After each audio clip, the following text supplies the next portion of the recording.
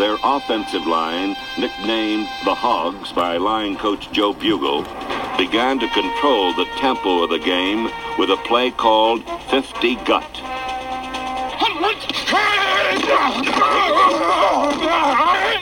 Joe Jacoby and Russ Grimm, the two Hogs that time with the big blocks. John Riggins, the Diesel, getting warm. Crank up that Diesel.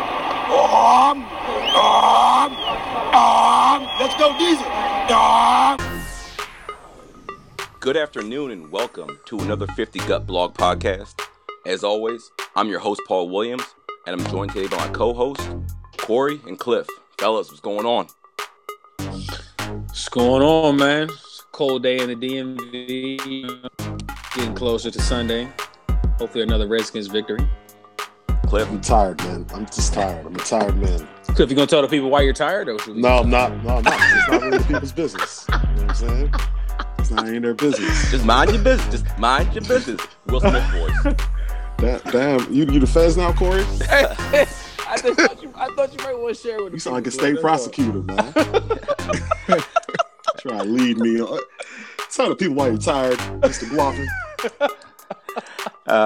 We're also joined today by our special guest, our 50 Gut West Coast connection, Chris Williams.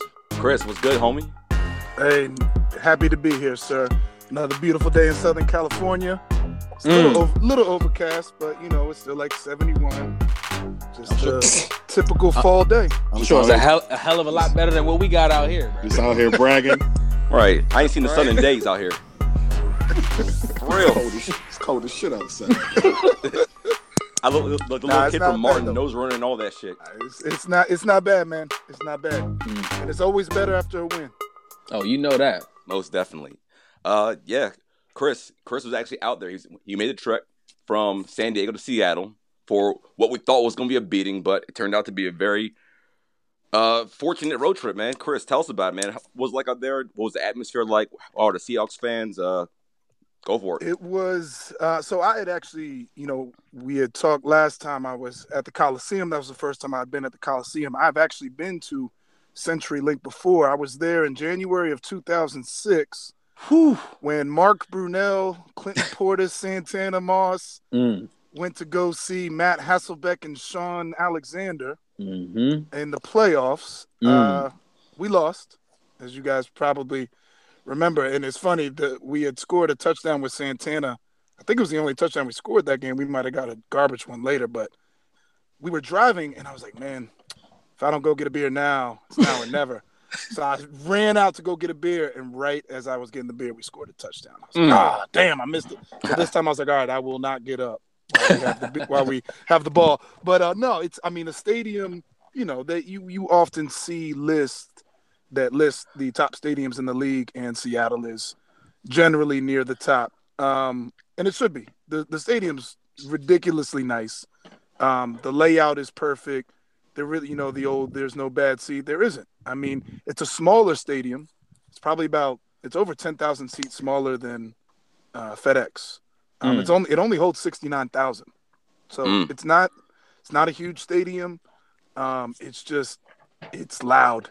And that is, that's not exaggerated on TV. I believe I read somewhere that they are no longer allowing stadiums to be built like that, where it's kind of like a half shell over the sideline seating because of the echo, just creates this like echo effect. It's just loud, man. Like as soon as we walked in, my girlfriend was like, damn, it's loud. It is loud. And, just further credit to our boys. They stood tall. And it was funny, man. I will say one major thumbs down for the stadium, although it was probably good for me, was that they only allow liquor on one floor, and that's the club level floor. Yeah. So I couldn't, I was ready. I was looking for some Crown. The king could not have his crown on that day. I had to wait till after the game, but it was overall, man, the stadium's gorgeous. It makes going to FedEx just seem like just such a Mickey Mouse operation. I mean, it's definitely that. We know that. We've all been to FedEx countless times, and it's just like, man, when you go and see how the better half live, it's like jumping out your Chevy Nova and hopping up in a Bentley, and you're like, damn, I don't know if I can go back to the bucket. So what were the fans like? I mean, Seahawks fans, they seem rowdy. They seem crazy. They're rowdy. They're rowdy, but something struck me. At the beginning of the game, Seattle struggled. Obviously, the defense was balling out. We don't need to do a game recap. I know you guys already did one. But what I noticed was the fans were like, here we go again. Really? Typical Seahawks. Slow to start. Oh, terrible pass. Of course. Russ can't find anybody. And I'm like, whoa. That was something I did not expect. And it's something that I should have expected, given that I'm on Twitter all the time and I see the irrational nature of fans. Their fans are just as batshit irrational crazy as everybody else's fans. It doesn't even matter that they've had a Super Bowl in the last 5 years, should have had 2. It doesn't matter they've had one of the best defenses the league has seen in years. It doesn't matter they have probably one of the top 5 to 10 quarterbacks in the league. It doesn't matter. None of that matters. They bitch and moan the exact same that you would hear in Section 300 of FedEx, you will hear in Section 300 of CenturyLink. That struck me. Wow, I was like, whoa. That's kind of surprising because they're the Seattle Seahawks. I mean, they just got relevant. So where is that coming from? Listen, man, entitlement comes in all shapes and sizes, apparently. True story. It was, I mean, I couldn't believe it. And then fast forward to the end of the game, when we took the lead, I would not go as far as to say like a large number of people started leaving, but a lot of people were like, man, F this, and just rolled. Wow. And I was like, yo, like, there's still me being a Redskins fan, I was like, we're going to lose. Like, Russ is going to come down and, you know, they'll something will happen that will just screw us. And they only needed a field goal to tie. Now, of course, I mean, the boos were rampant after Walsh missed his third one. But, I mean, you know, what do you expect? This dude's a bum. They knew that because they advanced in the playoffs 2 years ago because of him. I think it was Cliff, they brought up, like, why would you sign this dude? Right, like, what exactly did you think was going to happen? Yep. Like, it was so. It was just, man. It's so funny that fan bases earn a narrative of like real fans or loyal or diehard, but they're just as crazy as our fans, man. That's why fan is short for fanatic. These people are insane. Like, if you don't go 16-0 and blow every team out by 30, like I guarantee there were some fans of the 07 Patriots that would have found something to complain about. Like, the fans are crazy. It's just unreal. That's wild. I never would have guessed a Seahawks fan would be ungrateful because y'all want to be grateful for, man.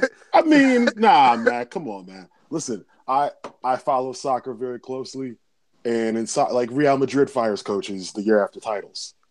That's only here where it's like, well, you won 2 years ago, so we're not allowed to say anything. And that's what I'm saying about our team. Like, we don't have this expectation that we're supposed to win.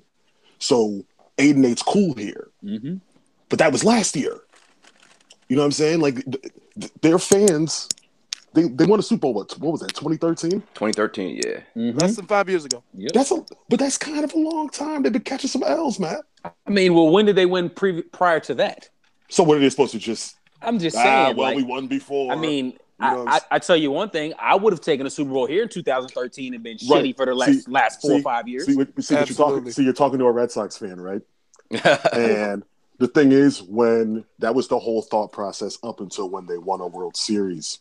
But then they win the World Series, and the next season, guys aren't playing well, and you boo the same guys that were hitting home runs the year before because it's a new year. No doubt. So, like, even if you have that thought process where it's like, yes, if the Skins win one, I won't complain anymore. No, you will. It's a new season. And you don't like catching L's, man. Nobody likes catching L's. Nobody likes catching L's. Nah. And it doesn't matter how many W's you caught beforehand. Your fanhood will turn on you. Yeah. And that was startling to me. I thought that there would be more of a, you know, and there were some that were like, oh, come on, Russ, we got this. But there were some that were like, see? And I was like, damn. I mean, I'm kind of surprised they would be talking about Russell like that. Like, he is their offense. Are you? I mean, honestly, They were Cliff, lifting Russell up. that's crazy to me. I'll put it like this. I don't want to get into particulars as to why it's like that. So, Cliff, you Listen, ain't all I know is they complain about Cam in Carolina all the time. They even wrote an article saying a couple years ago that maybe Derek Anderson should be the starting quarterback. and Cam was the MVP. So Yeah, I get it. Oh, listen, when I may or may not have gone to the men's room, and we were ahead most of the game, so I was talking a little spicy. And when I started clowning Russ, Cats was just laughing like, "Yeah, he is a cornball." Like nobody even had his back. Everybody, Cats was just like, "Yeah, he is raising another man's kids like a Bama." You right? You got Damn, that. you gotta be a Bama for that. Jeez, Hey, listen, it's a road game. There's no holds barred, baby. I was in there just lighting up everybody. A security guard actually came up to me and was like, do you feel threatened? Do you feel safe? Like nobody's like messing with you? And I was like, listen, man. I was like, not only do I feel fine, but I need you to do me a favor. He's like, what's that? I was like, and I said it loud too, so everybody can hear. I was like, I need you to go downstairs to respond to an incident. There is an open trial for kickers at halftime, and they're going to need you, bro. Like, they're going to need you right now. And he's just like, man, you talk so much trash. I was like, listen, man, we out here. I promise you. And, of course, somebody would, like, walk by in a Riggins jersey and be like, hell yeah. And it was just, man, it was funny. Like, Redskins fans, we're irrational. But we've taken so many L's that like we're impervious to L's. Mm-hmm. I think the Seahawks fans have tasted so much success that they're like the L's still hurt them in a way that is just irrational. So they don't know how to deal with adversity. Man, we've watched this team for 3 decades. We know how to deal with adversity.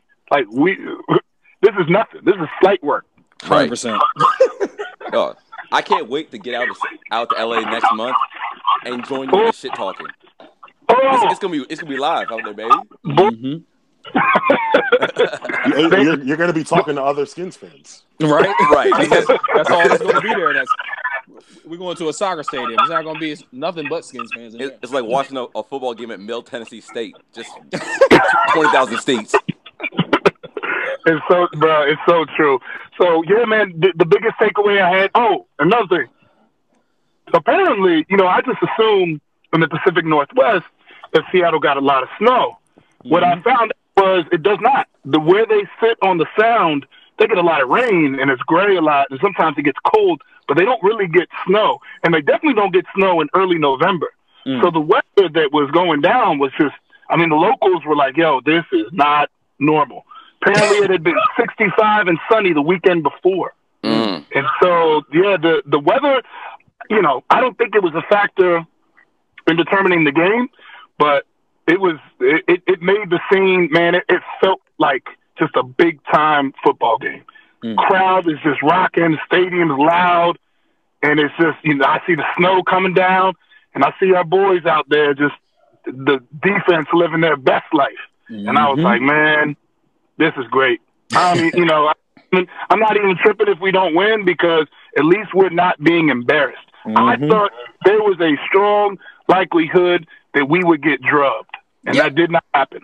Yep, it wasn't going to happen. Defense was not going to allow that to happen. Greg Minuski would have slapped somebody if that happened, and he didn't feel like slapping anybody.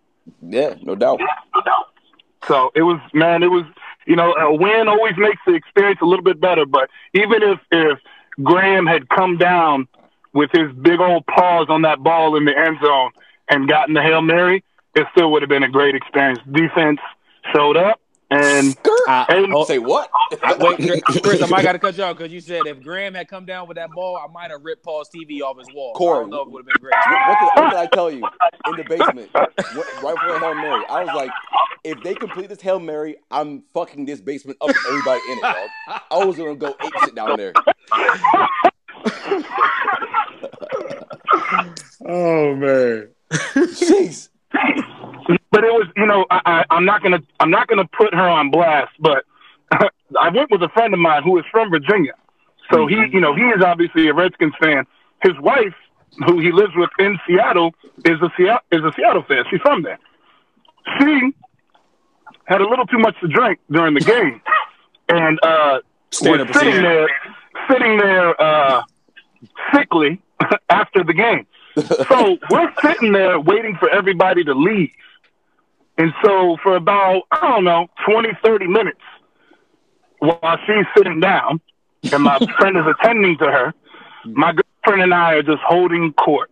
And I am just eviscerating every Seattle fan who had to say to me every time I stood up and did my little first down signal. And to make it even better, this for you, Corey. I was in my Josh Doctson jersey. My man. And it was full tilt, just crushing Bamas. I'm told, this is probably problematic to say, but I'm gonna say it anyway. I ain't running for office. Every white dude that talks slick to me, I just say, "Go away, Macklemore." The dude could look nothing like him. I would just say that. The dude would just be confused. I was like, "What?"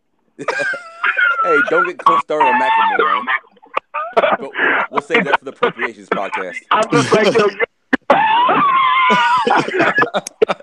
so get in your Subaru legacy. Go get your Starbucks and leave me alone. This is the winner's section. You need to exit immediately. Cats are like, you guys are only 4-4. I was like, we're 1-0 at CenturyLink Field in 2017. Move What's good? Moving. And you don't want to start talking about rings, fam. You don't want that. Keep moving. You should have been like, ours might be a little dusty, but we still got more. But we still got them. Right. So yeah, man. I think that was I believe I probably have some stuff on Snap of me just talking extra spicy, like one chip challenge spicy. Like I was in all my glory after we held on for the win. So great atmosphere. A lot of Skins fans there, man. I was really surprised when I went to that playoff game years ago. I was flying out there with my homeboy, and we left from BWI. And of the 200 people in the plane, like 100 people were Skins fans.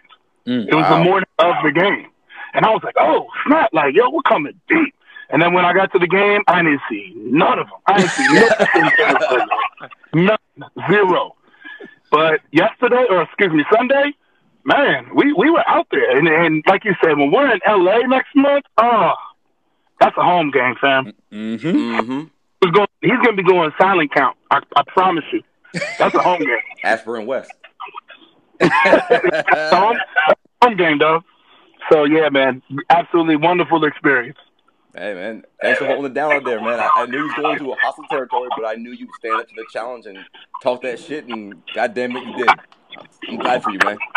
Something told me to wear that Dachshund jersey. It was either the Dachshund or the Norman. I'm glad you did it, bro. I'm glad you did it. You know, he's on his way, man. He just needs an opportunity. You know it. Man, I'm telling you, bro. I am like, if this was a SAT thing, like as Kirk Cousins is to GP, Josh Doctson is to Chris Williams. Like that dude is a monster. Period. Oh man. Chris Williams and Corey Gasway caping for Josh Doctson. The capes are freshly pressed. They're always clean as hell. They're just flat. Chris, we're gonna have to start that Doctson hive on Twitter. We gotta get it going. Man, Ben started. I've been writing it every week. Even when Doctson has a bad game, I be slicing him on my Sunday slices. The cape is on, and that joint is it feels glorious right now. 100%. Yeah, man. Well, hopefully Doctson gets some more targets this week. Obviously, we got the Minnesota Vikings coming in here, and their tremendous defense. I said on the last podcast, for my money, Xavier Rhodes is the best cornerback in the league right now, so he has a stiff challenge. But, yeah, I'm looking forward to it. It should be a good-ass game on Sunday. Let's talk a little bit. Is it going to be a good game? What, man? When I look at the 2017 Vikings, you know what I see? I see the 2008 Redskins. I see a smoke and mirrors 6-2. That's what I see. I'm not gonna argue with you there because I mean, if all goes as planned, they're gonna be walking on the field with Case Keenum. So I mean, I don't think Case Keenum has got our defense sweating bullets in the practice offices. So I mean, in the film room, I think this is a good matchup for us. Man, and I'm sure in like 10 seconds, Cliff is gonna come in here and be like, "Well, actually," and start sitting on me. But I'm telling you, this is a good matchup for us, man. Like their schedule is hot garbage. Mm-hmm. Like their only win of significance was Week 1 against the Saints, who were trying to figure out what to do with their 8 running backs. Mm-hmm. That was a weird spot. And they had Bradford. If this was a Conference USA game and this was 2012, boy, I'd be loading up on Keenum. But it's not. So I think this is, and man, I just read that Griffin's foot was hurt and he didn't practice. Mm-hmm. Everson? He's out. Bruh, I'm sorry. I don't. If Dalvin Cook was healthy, Bradford was healthy, Griffin was healthy, okay, that's a good matchup. But none of those are the case. Right. So Vikings are on a 4-game win streak, but listen to the quarterbacks they faced in the past 4 weeks, and this is their QBR: Trubisky 27.3, Hundley 43.9, Flacco 37.1, Kaiser 20.9. These are the last 4 quarterbacks they faced. I mean, that ain't exactly murderer's row, bro. Cliff, now you can go ahead and but actually go ahead. But actually coming. You said on Monday it's a good matchup. But Keenum's not a bum. No, he's no bum. They got Thielen. He's not a bum. Players. Like, I mean, Thielen is feeling really good, or he might be appropriating himself. I don't know. Nah. See, good ball. Thielen good. See, Chris. We gotta stop doing this, Chris. Listen, Cliff, I'm just doing like you did Kelsey a few weeks ago. You trying to tell me? I apologize for Kelsey. Listen, I didn't know where Kelsey was. I didn't know where Kelsey had grown up. Listen, I hear the people that question how good Thielen is, and they seem to be a certain kind of people. I was you one can't of be them. doing this out here. Man. I was one of them. I like him. You can't be doing this out here. Mm-hmm. You know exactly what I'm talking about. He's sneaky athletic. Right. Don't say that. He's a gym rat. He's scrappy.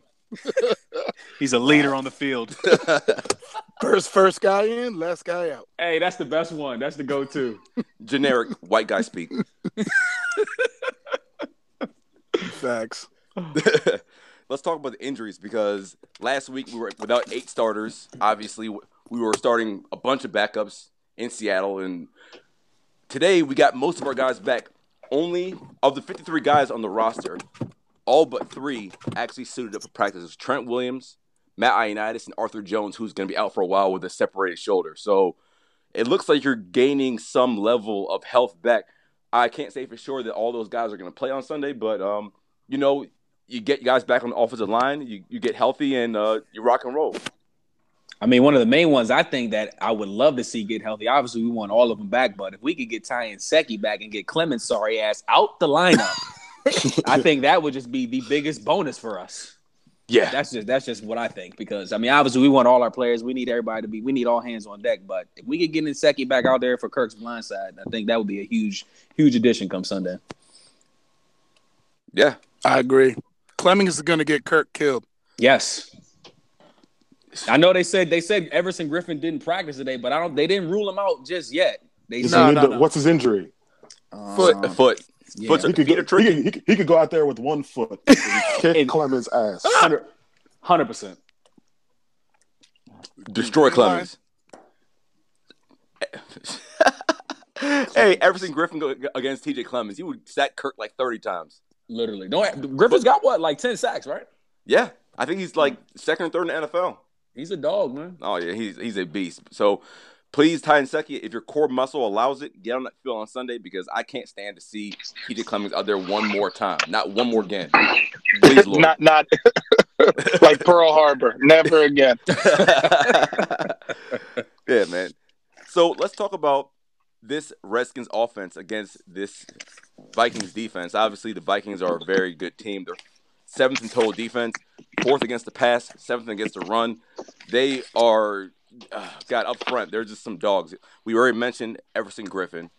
They have Linfeld Joseph, Harrison Smith, Xavier Rhodes, my guy. They have Anthony Barr. They have Daniel Hunter. They've got guys on their defense, and they come at you in waves. So what can the Redskins offense do, which has been underwhelming the past few weeks, to get some points against the Vikings? Can we run the ball against Minnesota? Probably not. But you know what? I don't know if you guys remember last year, after the game last year, because we kind of lit them up. That we did. When they came here. I think Zimmer said something along. I mean, I think it's one of those things he might have a good feel for Zimmer's defense. Obviously, they work together in Cincy. Mm-hmm. That's true. So I think if you look at the matchups, obviously Xavier Rhodes is out there, but we don't have a receiver for him to key on. Nope. So it's not like we're losing something. The receivers don't get thrown to anyways. So is Jordan Reed going to play? That's really that's what it comes down to. We need him and Crowder on the field. Absolutely. I mean, he was full at practice today, correct, Reed? Right. So, but I mean that's a it's good Jordan sign. Reed. You can't really trust anything. I'll believe he's playing once 1 o'clock on Sunday and he's actually on the field. Otherwise, I can't trust the word they say about him. Well, I mean, for him to practice full on a Wednesday, that's a great sign. I mean, it's a great sign. But still, I'll be apprehensive. I'll be confident when I actually see him playing. But I feel confident that Crowder's going to play. I think he's actually went full today, and he's not the injury risk that Jordan Reed has been in the past. So I'm confident he'll be in the game. Well, Crowder, I don't know if you guys noticed. I mean, I Dots is my guy. I follow him on Snapchat. I follow most Redskins on Snapchat just because those are my guys. Jamison Crowder was crib walking on Josh Dotson's Snapchat today, so I think he's doing okay. He was looking mighty mobile in the snap that I seen today. So I think number 80 is going to be full go. Fingers crossed. Yeah. I just hope his fingers aren't crossed when he's catching those punts. Oh Lord. Did y'all see they signed Keenan Reynolds, the former Navy quarterback, to the practice squad? And I think that Gruden said some things that he could be a future guy that can return punts for this team. Hey, that's what he does, man. I did not see that. But that tells you right there kind of what Cliff has been preaching. The special teams has given us absolutely nothing. And we need some sort of spark in the return game. So if they want to give him a shot, I'm all for it. It can't be worse. It can't. I mean, it can't. Can't possibly be worse. So this run game, last year, Rob Kelly had a 100-yard game, or almost. I think he had 98 yards versus the Vikings. You're getting Sheriff back. You're going to have Moses again. You're probably going to have Nsekhe back. You're probably going to have Luval back. Long is still questionable, but I'm not really that worried about Chase Roullier. I think he had a good game last week. Do you think they can get the ball moving on the ground against the Vikings? Do I think we can? No. But I think we need to run the ball to the point where they have to actually respect it, because obviously we know Kirk's strength is the play action. And the last thing we want is Kirk doing 5-step drops against that front versus Minnesota, because chances are if Clemmings is at left tackle, he's going to get demolished by Everson Griffin. And chances are he's not going to throw that deep ball on that 5-step drop. It'll just be check down king. And we'll be calling the punt team on second down. So, I mean, basically for me, it's all about getting them to respect the run game and try to get that play action going, because if we can get the play action going, that's going to be the key to the game for me. I'd like to see Thompson get more than 8 touches, just in some way. And I'm not even saying they need to pound the rock with him. I just like to see him get more touches. I'm with you on that. Definitely.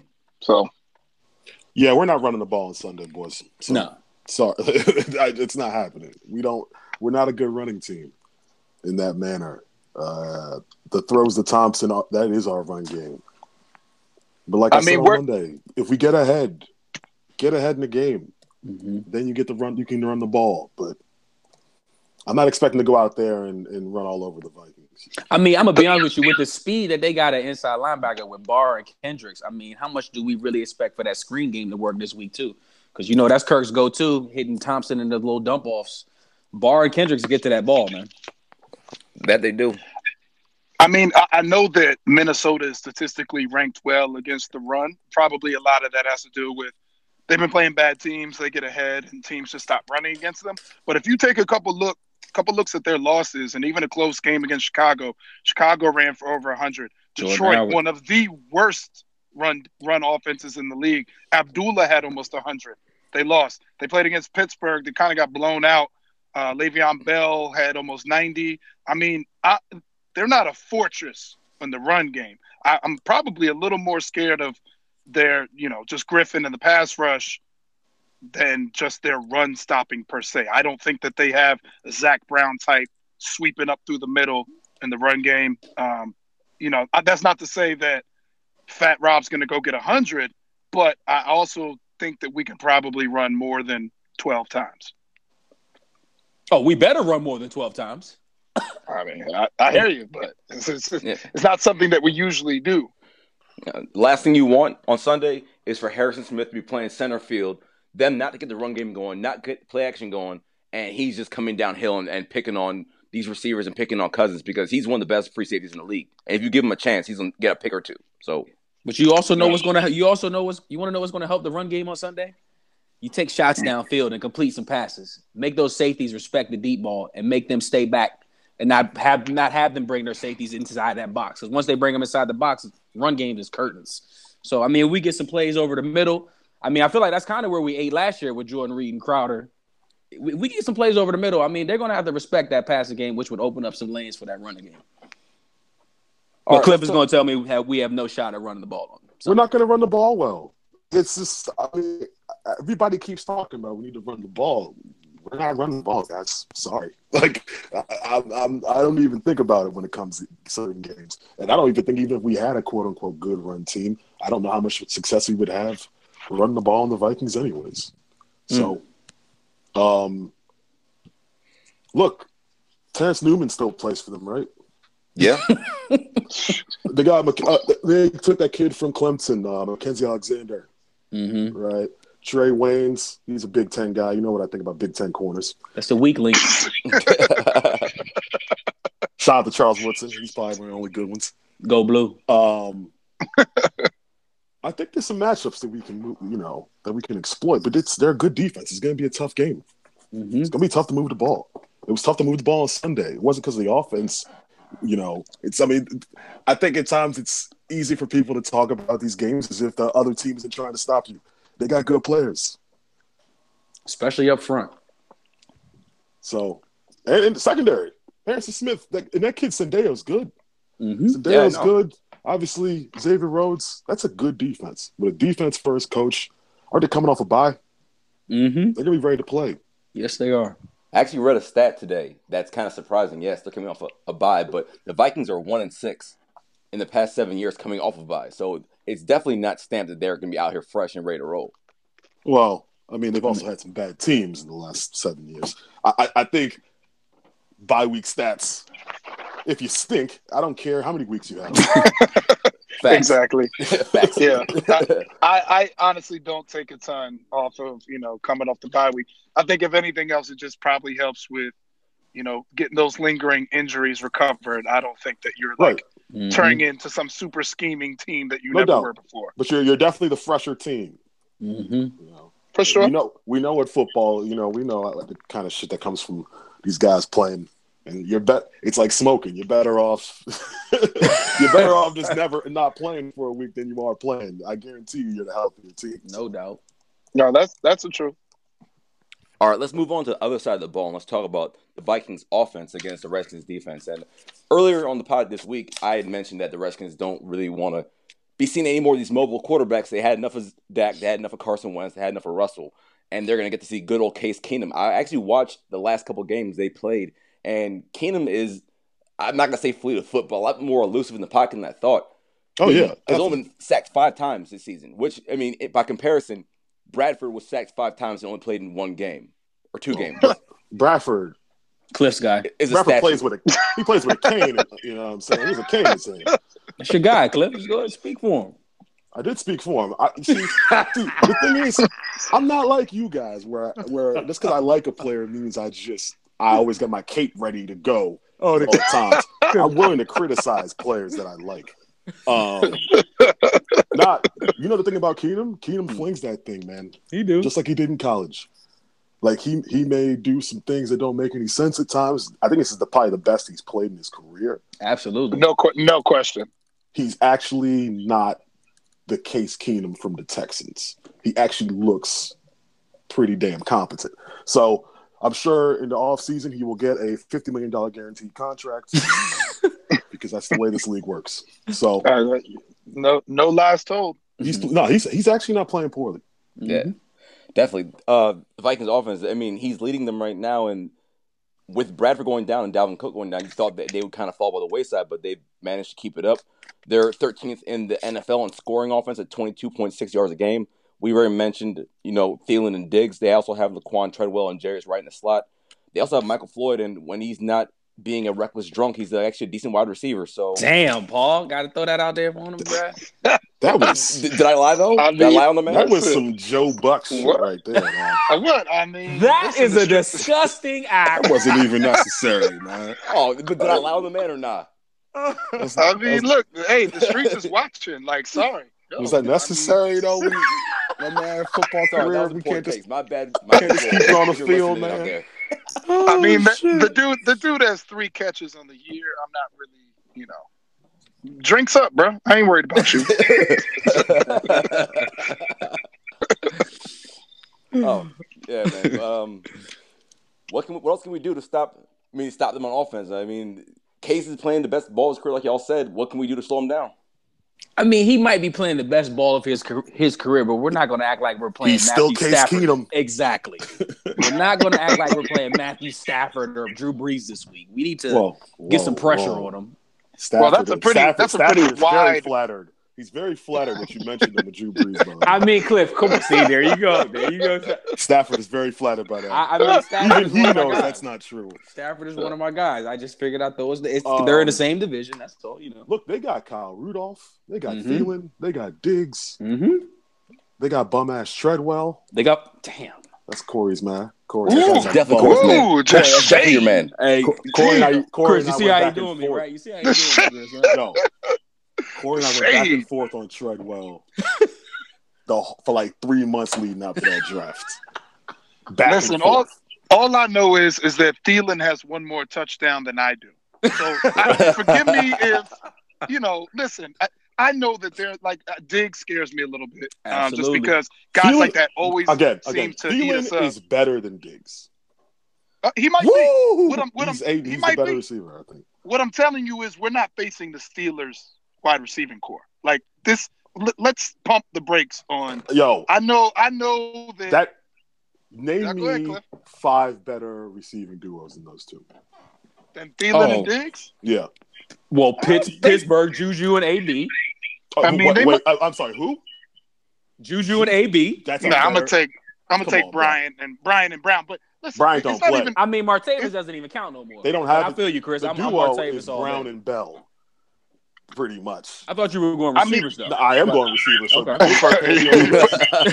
Exactly my point. So listen, I'm not denying that Diggs and Thielen will present some problems, but what I will say is I'll call back to what you guys said on the pod yesterday. Our corners and our secondary in general, bro, we're deep out here. We strap up. No doubt. I'm not saying that they're not gonna make a few plays on us, but I don't feel like that we're gonna get beat because Thielen's going for $150 and Diggs is going for 120. Like that's not gonna happen. Their strength is definitely plays to our strength. Mm-hmm. Except we don't stop tight ends, and Kyle Rudolph is a pretty good tight end. You damn right he is. I will give Rudolph all props. Also, Fuller owes Diggs because Diggs lit his ass up last year. Mm-hmm. So, and I'm sure Fuller did not forget about that. Yeah. I mean, yeah, I just, again, when I look at this Minnesota team, I see a product of the schedule. They're like Wisconsin. Look at their schedule, and then you will figure out the record. I mean, sure, don't do it the other way around. But that's still a quality. That is still a top 10 defense. Absolutely, sure. Right? Yes, their defense is top 10. Their offense, middle of the road. If we're being generous, what's on offense? Maybe a hiccup above the middle of the road. right now. Whose defense Maybe- is better? Who do you think has better defense? I would probably take theirs right now. Mm-hmm. I would take their So- front, but I would probably take our secondary. Who has better Agreed, special teams? They do. They do because their return game can light you up. So Their you guys, return it game sounds like is you guys are saying that the they're pit of better. than despair. us. Yeah, overall, I think they're a better team right Yeah, now. I- But that doesn't mean we can't get this win. Oh, no doubt. I think I don't see why we should lose to Case Keenum when you have a franchise quarterback on your team. So Here, Yeah. you know what, Cliff? I knew somebody would give me the intro I was looking for. And Yes. you, there you go. you came through in the clutch. So I was telling Paul the other day that as I'm on a couple text threads with other Skins fans, and Mhm. one of the threads I'm with two of my childhood friends, and I mean these dudes love Kirk. One of them like legitimately loves Kirk, like probably wants to invite him to his wedding, like loves Kirk. And Vi probably wants to have him in the wedding, huh, man? You know what I'm saying? Probably. And like, I mean, I thought that RG3 was the most polarizing player in Skins history, but he's not. It's Kirk. Like Kirk has divided the fan base. It's just the narrative that surrounds Kirk is incredible. Mm-hmm. And so I decided, I don't want to be the type that wouldn't say something to someone's face. So what I did was I just wrote a letter to Kirk that I would like to share with you gentlemen this afternoon. Oh, let me hear that. And you guys can feel free to jump in anytime you want. It's a lengthy letter, but I think it touches on a few things.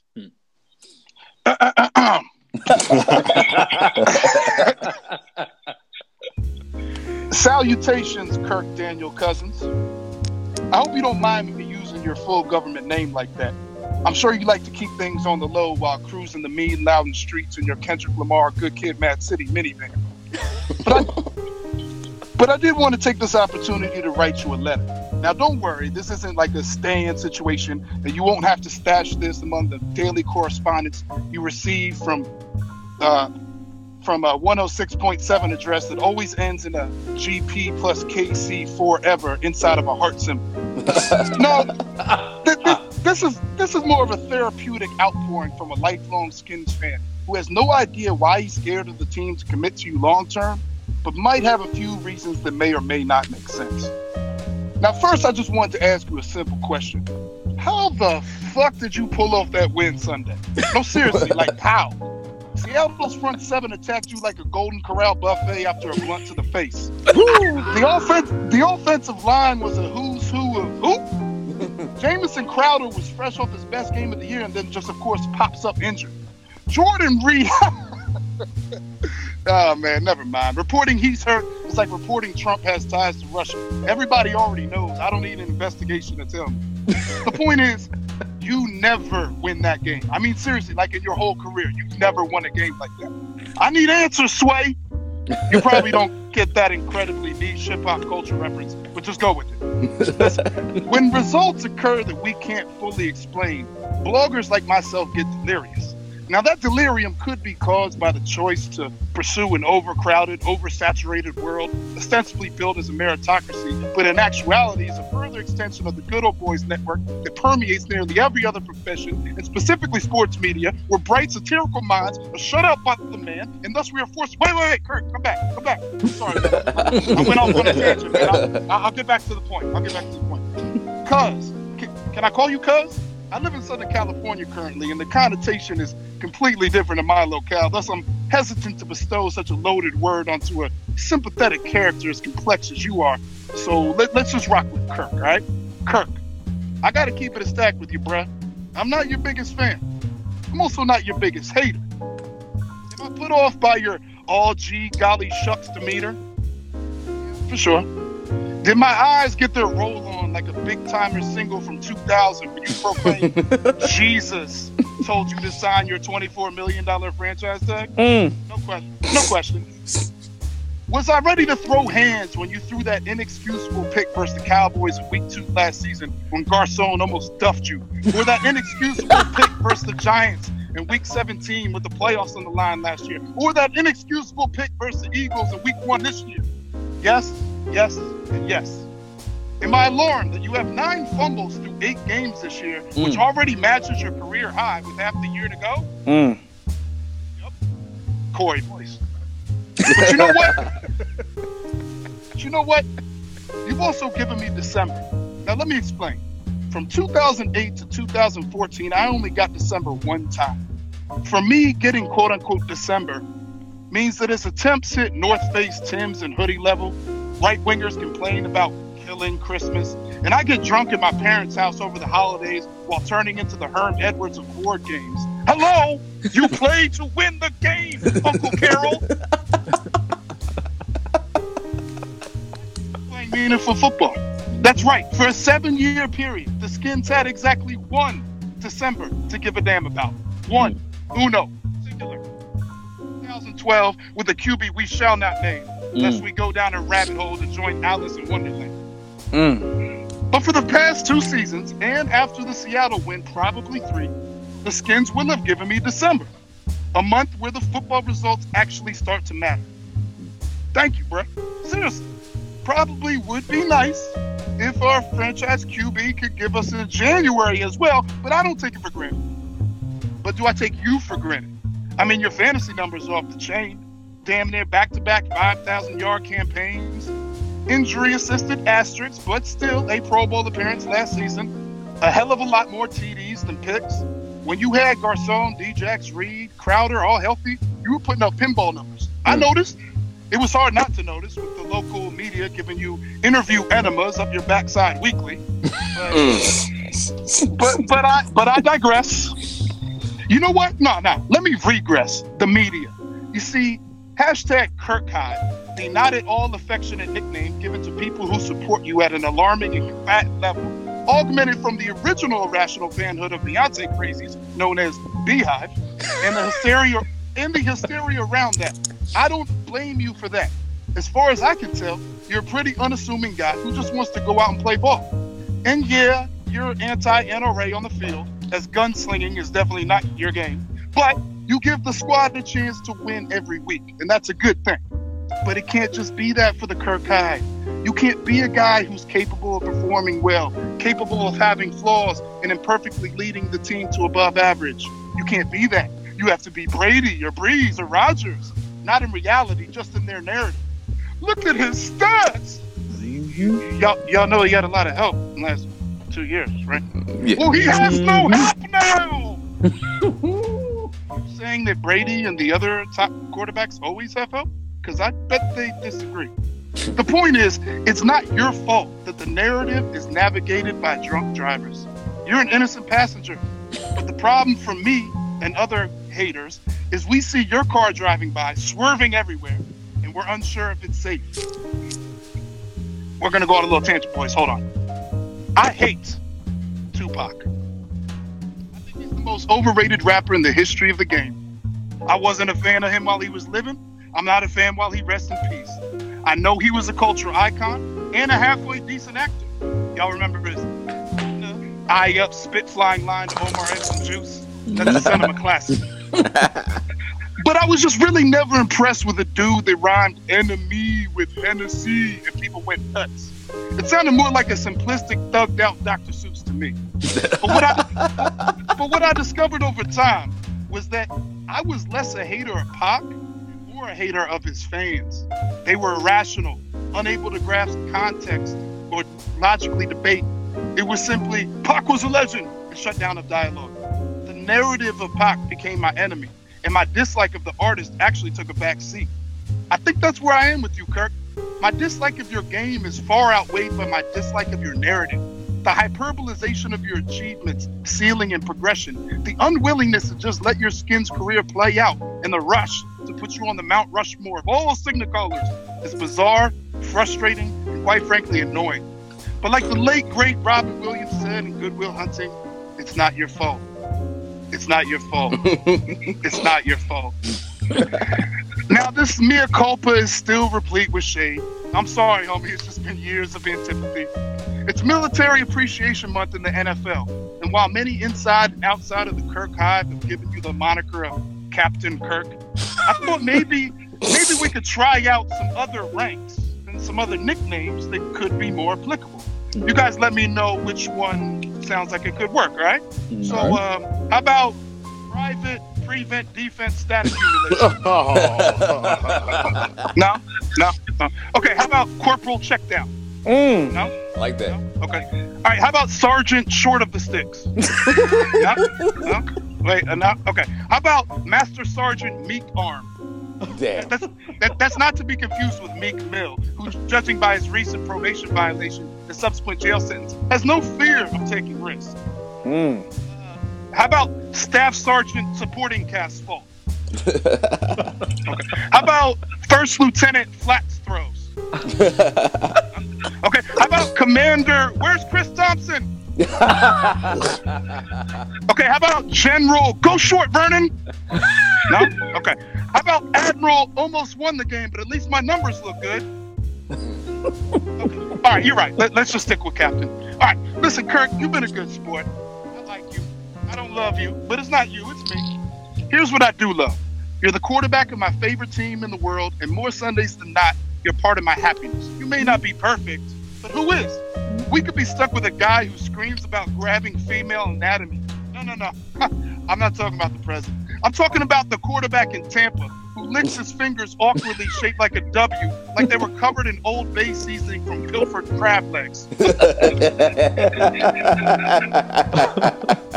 Or we could be stuck with a QB taking atop the 2012 draft who's always hurt and really only had one great statistical season. No, I'm not talking about RG3. I'm talking about the quarterback in Indianapolis who speaks and looks like Encino Man. Listen, we could be stuck with a 30-something bum whose obese salary clogs the arteries of our cap while the team crumbles, but they have a ring from years ago. So somehow that's supposed to make us feel good. No, I'm not talking about the 2015 Broncos. I'm talking about the Weekend at Bernie's stiffs that call signals in New York, and Baltimore. What I'm saying is, I know it could be worse. For my birthday over the past summer, my girlfriend purchased me Nike Air Max 97s. Now, I'm no sneakerhead, but there's just something about the gaudy silver reflective lining circling these particular sneakers that I've always had an affinity for. I bought them in 1997 for a whopping $200. Fast forward 20 years, and they now cost $300. $300 effing dollars for the same shoes I got for $100 cheaper before. But you know what? I still wanted them. They were mine. They made me happy. And the cost was the result of inflation and demand. I know there are other sneakers out there that are better, have greater value. Some kicks today might even be worth more later. There's no doubt in my mind I probably don't have the best kicks, and to some, that price wouldn't be worth it. I don't care. They're my kicks. It works for me. The price is paid is what it is. The shoe collection is better with these shoes in them than without them. So, Kirk, I know you're not the best pair of Air Maxes in the world, the best colorway, the most exclusive, the supreme co-sign release. But sometimes you got to pay a premium for some kicks, and there's a good chance you're going to secure your bag. With December around the corner, maybe it could be an early present. Good luck the rest of the way. I'll be cheering and jeering while the Kirk Hive is steering. Let's hope we all arrive where we want to be. Sincerely, Chris Williams. Hey. Hey, that is peak. That is you peak hit the nail on podcast. the coffin right there, bro. Hey, if we didn't have shit to talk about still, I would end the podcast on that note. That was perfect, homie. That was excellent. I've been percolating about Kirk and talking about Kirk every damn day. Every day, bro. Mm-hmm. I had to flesh it out. You had a moment. That's what it was. I feel you had a moment. I had a moment. I had to flesh out. I had to flesh out what I really thought and why it was the way I felt. Hey, you struck a chord with me when you started talking about Pac and them. I mean, I'm a big fan of Pac, but I feel the analogy. Just the fans of Kirk, they just don't back down. They're relentless, and just it makes me resent him because the fans are so in your face. But look at his stats. Exactly. The thing is, I don't even 17 fantasy points. I'm probably considered the biggest Kirk hater on the podcast, and I don't even dislike Kirk. I don't even dislike his fans. Mm-hmm. All I'm saying is, if you keep telling me you want the most money, why is it that quarterback doesn't require you also playing like one of the best. Mm-hmm. That's it, man. If The franchise tag gives him top 5 money. It is not unreasonable to demand top 5 play. Nope. if Brad Beal got his new deal and went out there and averaged 12 points a game, the fans wouldn't be happy. No, they'd be cooking him. Oh, he wouldn't be able to walk the streets of DC. No chance. I saw someone tweet about this, about how, Bryce, Ovechkin, Wall, they have tons of pressure locally. Mm-hmm. They're the stars of each of their teams. Mm-hmm. Kirk really has been given a free pass, generally, especially from the media, I would say, the local media. So I don't understand why we're not allowed to critique his play. I've never heard of that with a quarterback. No. And that's what's funny is if, let's say he did leave and he went to the Jets, life wouldn't be that easy in New York. They wouldn't be patting you on the back all the time, especially not on the damn sport, on the fan in New York. You know what I mean? They wouldn't be calling in, patting you on the back 24/7. Nope. This comes with the job. There's supposed to be pressure. Mm-hmm. The funny thing is we're talking about him checking down a lot. Remember in the beginning he was a gunslinger. Yep. But then he got a job. He was a slinger. He doesn't want a gunslinger anymore. Nope. Which is cool. But that's not me being a hater. Like, I want the team to win. I'm not rooting against Kirk. Why the hell would I root against him? How does that make any sense? Foolish. I'm not really that interested in being right. Mm-hmm. I don't think the guy's that good. Is he better than most? I guess. But what's the bar? Are we supposed to give you $100 million because you're better than Case Keenum? That's yeah. Well, what else is out there, Cliff? Who else are you going to replace him with? Who cares? He's the best quarterback we've had in the last 25 years. So so you get $100 million. I think that's just that. I don't understand the Ponzi scheme that is the NFL quarterback market. I will never understand it. I don't understand how the other players in the league don't just go on strike because of it. Mm-hmm. Because a world where Andy Dalton is making way more than AJ Green. It's fucking when crazy. AJ Green has to literally jump 10 feet in the air for every pass thrown his way. Mm-hmm. That doesn't make any sense to me, man. You just gave me another idea for a nickname with the Ponzi scheme. How about Kirky Madoff? We have a winner. Hey, next game we go to a FedEx, I'm like, here we go, Kirky Madoff is at it again. Yeah. Security got your ass thrown out. It's right. Like, yeah, we got to make it about the quarterback because the quarterback told us he didn't accept a long-term deal because God told him to sign a one-year deal, but it's not about the money. Is what he told us. It's not about the money, though. It's not about the money, though. Jesus told him to sign it. I thought maybe his agent was Latino, and it was actually Jesus. But it turns out he was talking about Jesus. My bad. He was talking about Jesus. So in the end, he's going to be the topic of discussion because we went 9-7 2 years ago. We went 8-7-1 last year. Our team is actually good this year. It's seemingly, in terms of talent, the team is talented. Look at the other two teams ahead of us in the division. What is the difference between us and them? That's all I got to say. We know our O-line's good. Our defense is pretty good. Wait a second, Cliff. He doesn't have any receivers to throw it to. It's like that. Really? Who caught that touchdown Monday night for the Eagles? Some guy named Matt Hollins. I didn't even know the guy was from here. That's how little I knew about the dude. I didn't even know he was from the area. Yeah. Look who Tom Brady throws to, man. You take away Gronk, and now cats are like, yo, but I'm saying, Chris Hogan. Chris Hogan. Right. He turns nobodies into stars because of his excellence. Look at Aaron Rodgers. Geronimo Allison. Who the hell is like? Hey, I tell you this: if Tom Brady weren't Chris Hogan's quarterback, EJ Biggers would strap him. He would get no count. EJ Biggers. EJ Biggers. What? Name drop. No, I just off the top of my head, just the most bummy cornerback I think of. So I thought you were gonna say Cliff's man, Josh. Well, yeah, Josh Wilson. There he is. Josh Wilson. Oof. Yeah, Chris Hogan don't want no parts of Pearson Palu. It's just really hard for me to reconcile the fact that there are a lot of people around here who seem to just be rooting for this guy to get a lot of money. and they don't.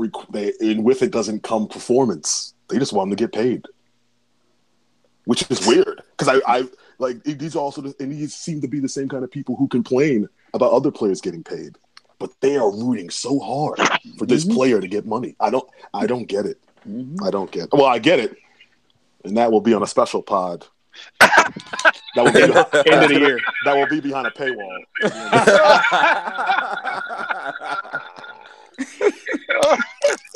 50 good after dark. Hey, y'all wild.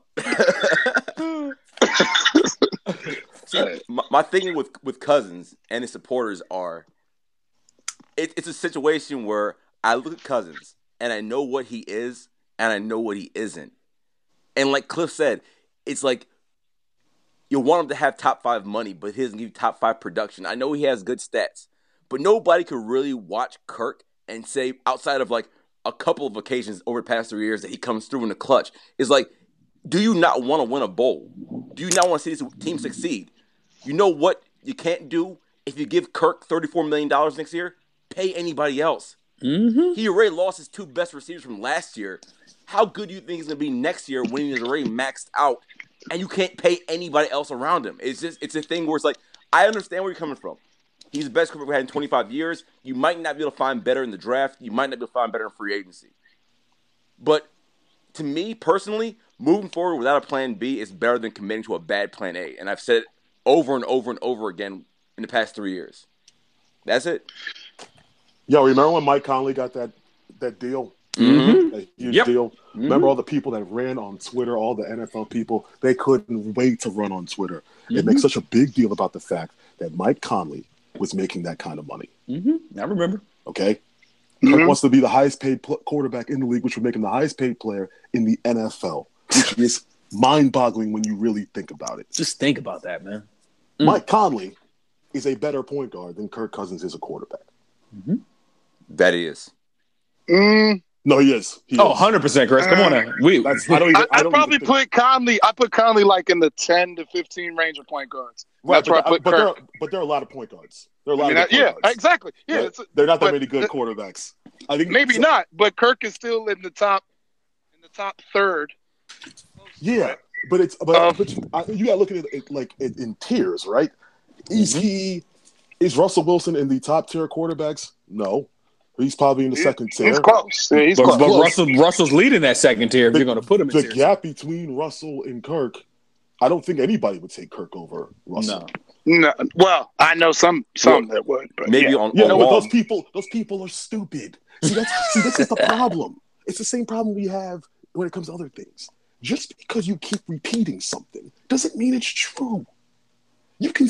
I didn't Cooley say he'd take Kirk Cousins over Cam Newton? Sure did. It's like, what are you talking about? A lot of cats say that. A lot of cats say that. They're crazy. Do you know how hard it is to win NFL MVP? Mm-hmm. You know how well you have to play to be MVP of the damn league? Yep. Whatever, man. Paul, you're right. We do talk about Kirk too much. He's a $24 million man. He's going to be the topic of discussion. It just is what it is. You're making that money. All eyes are on you, bro. And I don't mean to bring up the number 10, the guy that used to be in charge here, but I'm gonna do it.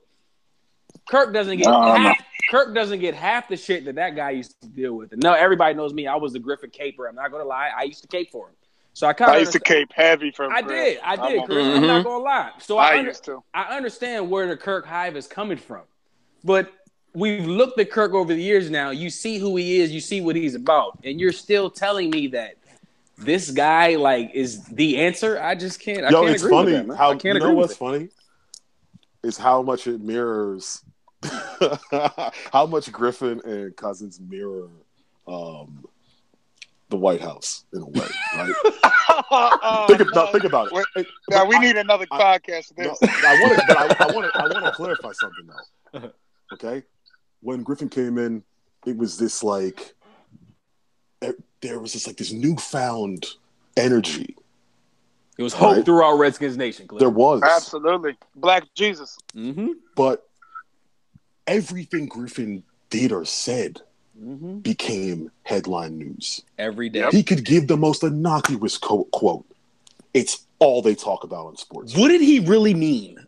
There are things that Kirk has said that I know for a fact if the last QB had said those things, it would have been the whole sports radio block for the day. 100%. Like, for example, today, did you hear what Cousins said about doxing? Oh, I did. Go ahead and tell the people, Paul. He said, I mean, I'm not, it's not a word for word quote. It's not verbatim, but he said something like, yeah, he's a really nice guy. He's not as aloof as he seems. And people will say Kirk is just being very G golly and didn't mean it. But if RG3 said that shit, Walm would be on fire for days. Being G, that's not G. He said, what? He's not as aloof as he seems. That's what he said, Cliff. See, you know what's funny? Y'all got Cliff fired up now, boy. No, because you know what's funny? I have never heard of a backup quarterback with a weekly radio appearance. Nope. So the thing about Kirk is that we are told constantly, you know, he's not about himself. And maybe he's not. You don't get to have a weekly radio show when you're the backup quarterback, right? Nope. But he did. And that's where his base came from. Literally, that's where the base came from. Cliff, if we're doing the White House comparison between Griff and Kirk, then 106.7 is Russia. Chris, absolutely. You hit the nail on the coffin. No, I mean, it's true. It's true. They have like meddled. They have meddled with the fan base. Because they put that guy on the radio every week. Yep. Do they have Colt on the radio now? Nope. Yeah, does Colt get a weekly segment? Interesting. Yeah, quite interesting. I think that sums everything up. Because they're the biggest fans of his, and that's cool. Like you can root for the quarterback, but we still get to look at the way the guy plays, and if he misses throws, we're allowed to say it. If Trent was out here giving up sacks or had a bad game, we're allowed to say Trent had a bad game. Doesn't make us Trent haters. Nope. It's hard to win in the NFL without a top quarterback. Look at the Super Bowl is played by MVP quarterbacks, basically. That's basically the point we're at, with the exception of bum-ass Flacco and bum-ass Eli. You better be really good if you want to be in the Super Bowl. Your quarterback has to be good. Even as bummy as they are now, when they went to the Super Bowl in 2011, 2012, they were playing well. Exactly. Absolutely. They helped their teams win the game. Eli had like a playoff for the ages in 2011. Sure did. So, man, I think what bothers me the most is what I get, and this is what I get the most kickback on, is it's like, there's other quarterbacks in the league that make mistakes. Like, no quarterback's perfect. And I'm like, yo, I know, like Stafford is another top 5 guy paid.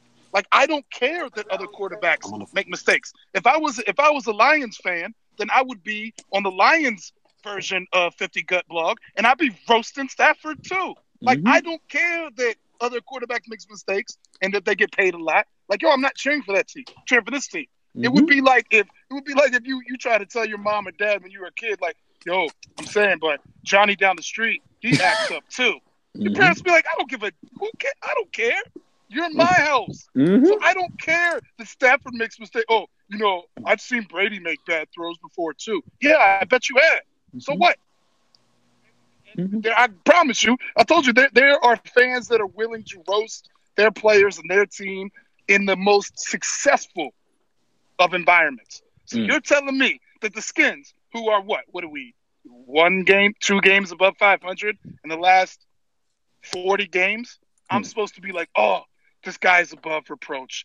Right. Never talk about him, never criticize him. Just pay him. And just throw him the bag.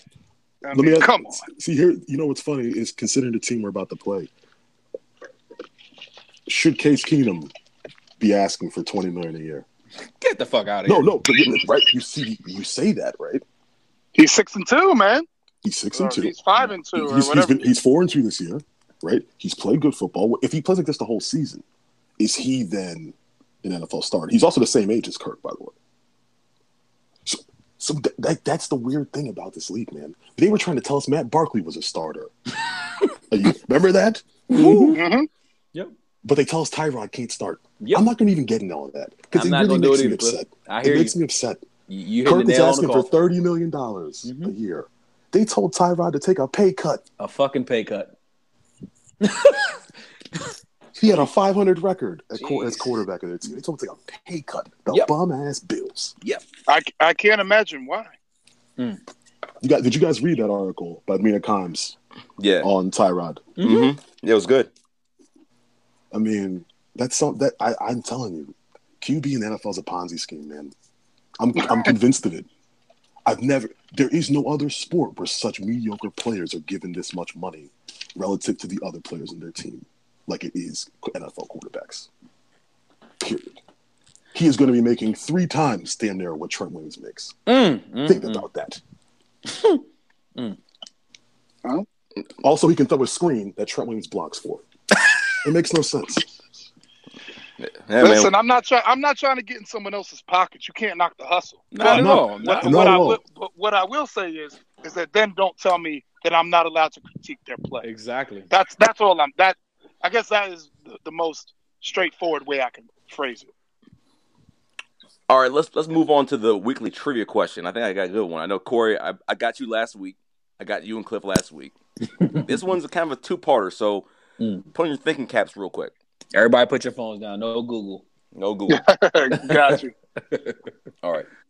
So since the 1987 NFC Championship game against the Vikings, the Redskins and Minnesota have played 14 times, split down the middle, 7 times apiece, 7 wins, 7 losses for both. In that span, 6 different Viking quarterbacks have beaten the Redskins. Name the 6 and identify the one quarterback that's beat us twice. I see, Paul, you want some Alex Trebek shit these days. Because you be asking these questions. Man. I gotta put all right, so but the thing about it is I'm trying to start from the back and move forward. I feel like that'll be well, easier. I know one, Christian Ponder. Yeah, that was the most recent, right? Bum. Oh, Yeah. now is that the most recent one? no. Oh, Didn't Ponder beat us in? Wasn't that in the? He beat us on Thursday Night Football. Mm-hmm. Yeah, that was the 2013 season, right? Mm-hmm. Yep. Yeah. When Griff had that big ass brace on. I will say this: Yeah. there are no all these quarterbacks are recognizable household names. I would say there are no like obscure ass quarterbacks on that list. So I mean, Eric Kramer, nah. one of them. Brad Johnson. Culpepper. Brad Johnson's Culpepper's one. on there. Culpepper. Brad Brad Johnson's Johnson's one. on there. Is Todd Bauman. Culpepper. Culpepper's not. on there. Culpepper. Culpepper's not on there. Wow. Randall Cunningham. Cunningham's 2. Jeff George. Jeff George. Actually, Cunningham's 3 because you already said Ponder. And by the way, Ponder is the one quarterback that's beat us twice. Yeah, he beat us. Jeez. 2 of his 4 career wins. Oh, man. I don't know what they're doing down there at Florida State. I give Jimbo Fisher a lot of credit. He got EJ Manuel and Christian Ponder drafted in the first round. Right. I don't know. He must have a lot of glowing things to say about his own players.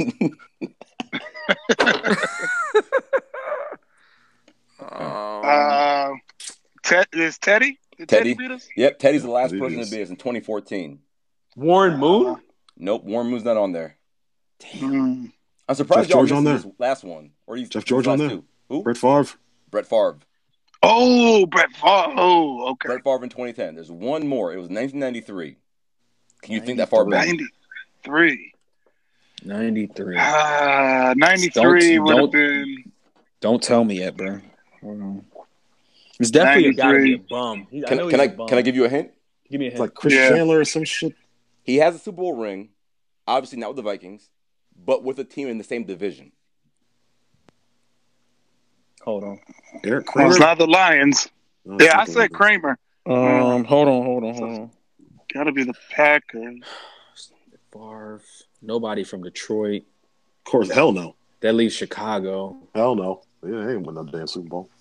It wasn't McMahon. But he has a Super Bowl in the division, right? Chris just said it. Chris, say it again. McMahon? Jim McMahon? I didn't McMahon. realize he went there late. Yeah, okay. Jim McMahon. I didn't Beat us realize he 93. went there after the Bears. Yeah. Okay. He had some shit Okay. years there. Mm-hmm. Yep, Jim McMahon. So there it is. Teddy, Ponder twice, Favre, Culpepper. No, I said Culpepper. Cunningham, Brad Johnson, Jim McMahon. Those are the 6. Yeah, that was definitely some Who Wants to Be a Millionaire type shit. My bad. Because Man, when Corey, I like that one. I like that that one though, bro. Yeah, you've been doing good so far, man. All right, when man. I think of recent history against the Vikings, I can only think about that Griff run in 2012. It's incredible. I mean, But Chris, dang. don't do it because then everybody. I know. When everybody listens to the show, you know they're gonna say, "Oh, you guys just love Griffin." I mean, Yeah, I do. no, Go you're ahead. damn Hey, right. at me. Listen. I love Griffin. 2012 was of my adult life. 2012 is the best Redskins season I've ever had. How could it not be? I'm with you, bro. Trust me. How could it not be? I'm with you. Cliff, I know you was about to say something. Cliff, go ahead and do it to the people. I know you was about to say something. He went number 2 in the draft. He has a lot of physical talent. Mm-hmm. What Kirk went round 4. He's 4th round physically. He's a 4th round quarterback. Straight up. Hey. But shout out to Kirk. Paul? Shout out to Kirk. He's had a better career, and Yes, good for him. he's still out here getting checks. And, Absolutely. Shout out to him. It's no knock. Yeah. Nah, but I'm with Chris on that. 2012, man. We sat through a lot of shitty Redskins seasons. Shitty Redskins seasons. We've seen some good, but that year it was just. Have we seen magical. some good? No. Seen a couple good. Seen a couple good. Just a couple. Yeah, the 05 season was dope. Like Moss and Portis. That was and fun. That was Cooley and Sean Taylor and what's his name? Marcus Washington out there. That was Dancing, a fun team. dancing before every snap. Was that Brunell's year? He had that 23 Yeah. straight or something like that. Yeah, that was the Texans game. Brunel year. Yeah. I mean, that was a fun year. 07 It was. obviously less fun because of Taylor's death. 07 was very somber. Mm-hmm. I But was living in LA at that time. I remember watching Todd Collins come on the field during that. I think it was the Bears Monday night game. Sure was. It was a It's Thursday night game. Thursday night game. Sorry. Yeah. Mm-hmm. What are you? Todd Collins and then we still made the playoffs. made the playoffs. Mm-hmm. Yeah. Right. Yeah, but we only seem to make the playoffs when the division is complete trash. Still, Yeah. that's And something also- to worry about. We only make the playoffs when we make a late season run, and it's kind of shaping up the same way. It's gonna look like we're about to be 6-6 heading into the San Diego game, or San Diego. Look at me, the LA game, and we're gonna win The 4. LA game. We're gonna win 4 straight and make the playoffs at 10-6. That's how it's gonna go, because that's how it always Hey. goes. So it's setting up nicely for us. Fuck it. All right. I mean, that's what it's. When I'm listening to the pod yesterday, and you guys were talking about your predictions for the rest of the year, and I'm optimistic looking forward to the schedule, but at the same time, it's like it was great that we won Sunday, but we could have easily lost. Absolutely. And it was great. It was great when we won 3 weeks ago against the Niners. But we damn sure could have lost that game too. Mm-hmm. Like it's hard to think that this team is over the hump. But to Corey's point, we are hopefully getting healthy, and hopefully, we're not playing. I don't think we're the only powerhouse that I'm concerned left that we're playing is probably the Saints in New Orleans. But other than that, I feel like every other game is very winnable. Absolutely. Sure. But guys, we gotta think about our season so far, right? It's been uneven. Yeah, been the very game we won on Sunday, the other team committed 16 penalties. 16. They missed 3 field goals. Mm-hmm. Oh yeah, We beat the 49ers. Mm-hmm. barely. Then we If Garcon doesn't get that penalty, they win. well, Garcon committed the penalty. I know we disagree on that, but my man was doing some Karl Malone shit out there. Appreciate you. We won the Rams game. That was a good win. That's a good win. Then we hear the That was a good one. then that Miko Grimes stuff that she was talking about. She needs to go somewhere. Nah. Because honestly, what she's saying would make sense because their O-line was terrible. And I'm not saying that they did it on purpose, but that team was so bad that night. Right? Like they were so bad in that Sunday night game from they were. kickoff. They were. So look, we can't we can call games winnable, but Oh yeah, there's no gimmies. There's no gimmies. Absolutely not. We're a 500 team at the moment, Mm-hmm. and it's because we played 500 football. Mm-hmm. So You're on your Bill Parcells. no, I mean, no, because in the end, that's the only way you make the playoffs. This isn't college football, right? Like, No they're doubt. not going to put us in the playoffs because our strength of schedule was good. right? Yeah. Yeah, definitely. There's no gimmies on the schedule, but and I don't want to make a habit of just checking wins against teams that we quote unquote should beat, but you know you're going to get healthier and the defense can pick it up, and the offense still hasn't reached their potential. If they play a little bit better, then you have a chance. You know. Well, that all goes back to who? Number 8, correct? Or this is the offense. Well, like at some point we're just going to say, well, this is our offense. We can't. We'll see. We'll see, man. Because I still remember at 15, where the first half of the season we were like, this offense is trash. Mm-hmm. The second half of the season, against some lesser opponents, we ate. And number eight got hot. Number 8 got hot. Well, yeah, he started playing some lesser opponents, and he started cooking. I want to see if that plays out. We played some weak defenses. We did. Yeah, there are not absolutely. There aren't weak defenses left on our schedule. There might be teams that aren't that strong. There are not crappy defenses that we're going to be playing against. Hey man, it's time for him to earn that $24 million, Cliff. I mean, I'm not even going to put this just all on him. I'm just saying, at some point, because we are halfway through the season, if our defense had played poorly for half the season, we would just say we had a bad defense. Our offense has been average for half the season. Maybe our offense is just average. That's not far-fetched. Yeah, it's possible. All right, let's move on and talk about our key matchups. Every week, we pick one Redskins player and one Vikings player, and we do a little breakdown of the matchups coming up this weekend. My boy Kendall Fuller against Stephon Diggs. Last year, as we mentioned earlier, Steph Diggs tuned his ass up to a tune of 13 catches for 164 yards. Lord. Exactly, but this ain't the same Kendall Fuller. This ain't the same Kendall Fuller as last year. He's healthy. He's playing with confidence. He's playing with swag, and he looks very confident in the defense. So I'm looking forward to having a little measure of revenge this week. I'm sure that he'll be looked at early and often. I'm sure that he'll be looking to have a little bit of revenge on his mind. So that's my key matchup. Well, for me, I mean, we kind of spoke on him earlier. This guy was listed on the injury report for Minnesota. But I'm assuming that he's going to be out there. They're coming off a bye week. I'm expecting him to play. I don't know who's going to be our left tackle. Could be Trent, could be Nsekhe, could be Clemens. Lord, please don't let it be Clemens. But for me, it's going to be Everson Griffin versus our left tackle. Because if it's Clemens, it's going to be a long-ass day. I think you guys know that. At some kind of way, we're going to either have to match up. We're going to change the blocking schemes. We're going to need a slide protection because if you allow Everson Griffin to tee off on Kirk Cousins on Sunday, this game's over. Because like you said earlier, Chris, Kirk's pretty much leading the league in fumbles, and he will probably fumble, and he will probably force a few fumbles. We need to have some type of protection scheme set up for Everson Griffin. So for me, it's Everson Griffin versus whoever is playing left tackle. It's interesting. I don't hear the fumbles brought up a lot. Yeah, I think Wentz also fumbles a little bit too. Not as much as Kirk. I mean, quarterbacks in general always lead the teams in fumbles. Oh, no doubt. But they're holding the ball the most. A fumble a game is bad. And you know how I know it's bad?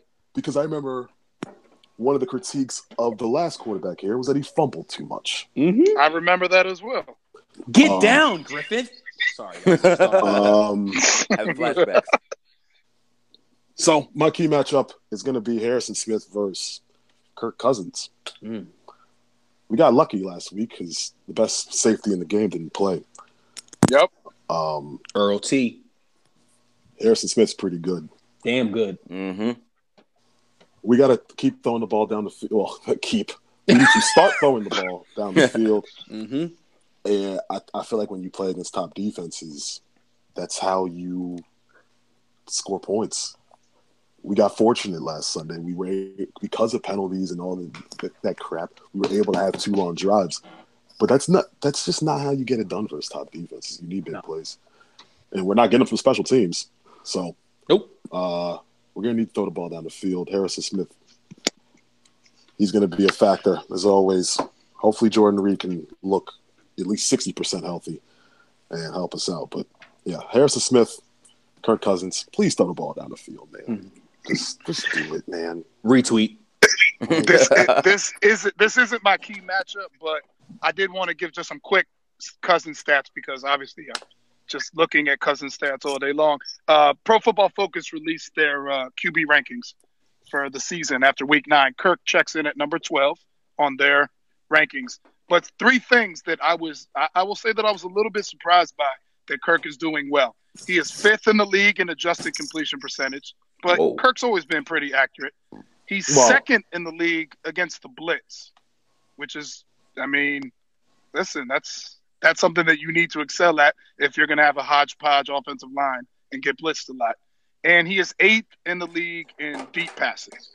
So my complaint would be he's not taking enough deep passes. But when he does, he's in the top 8 in the league in doing so. So, I mean, shout out to Captain.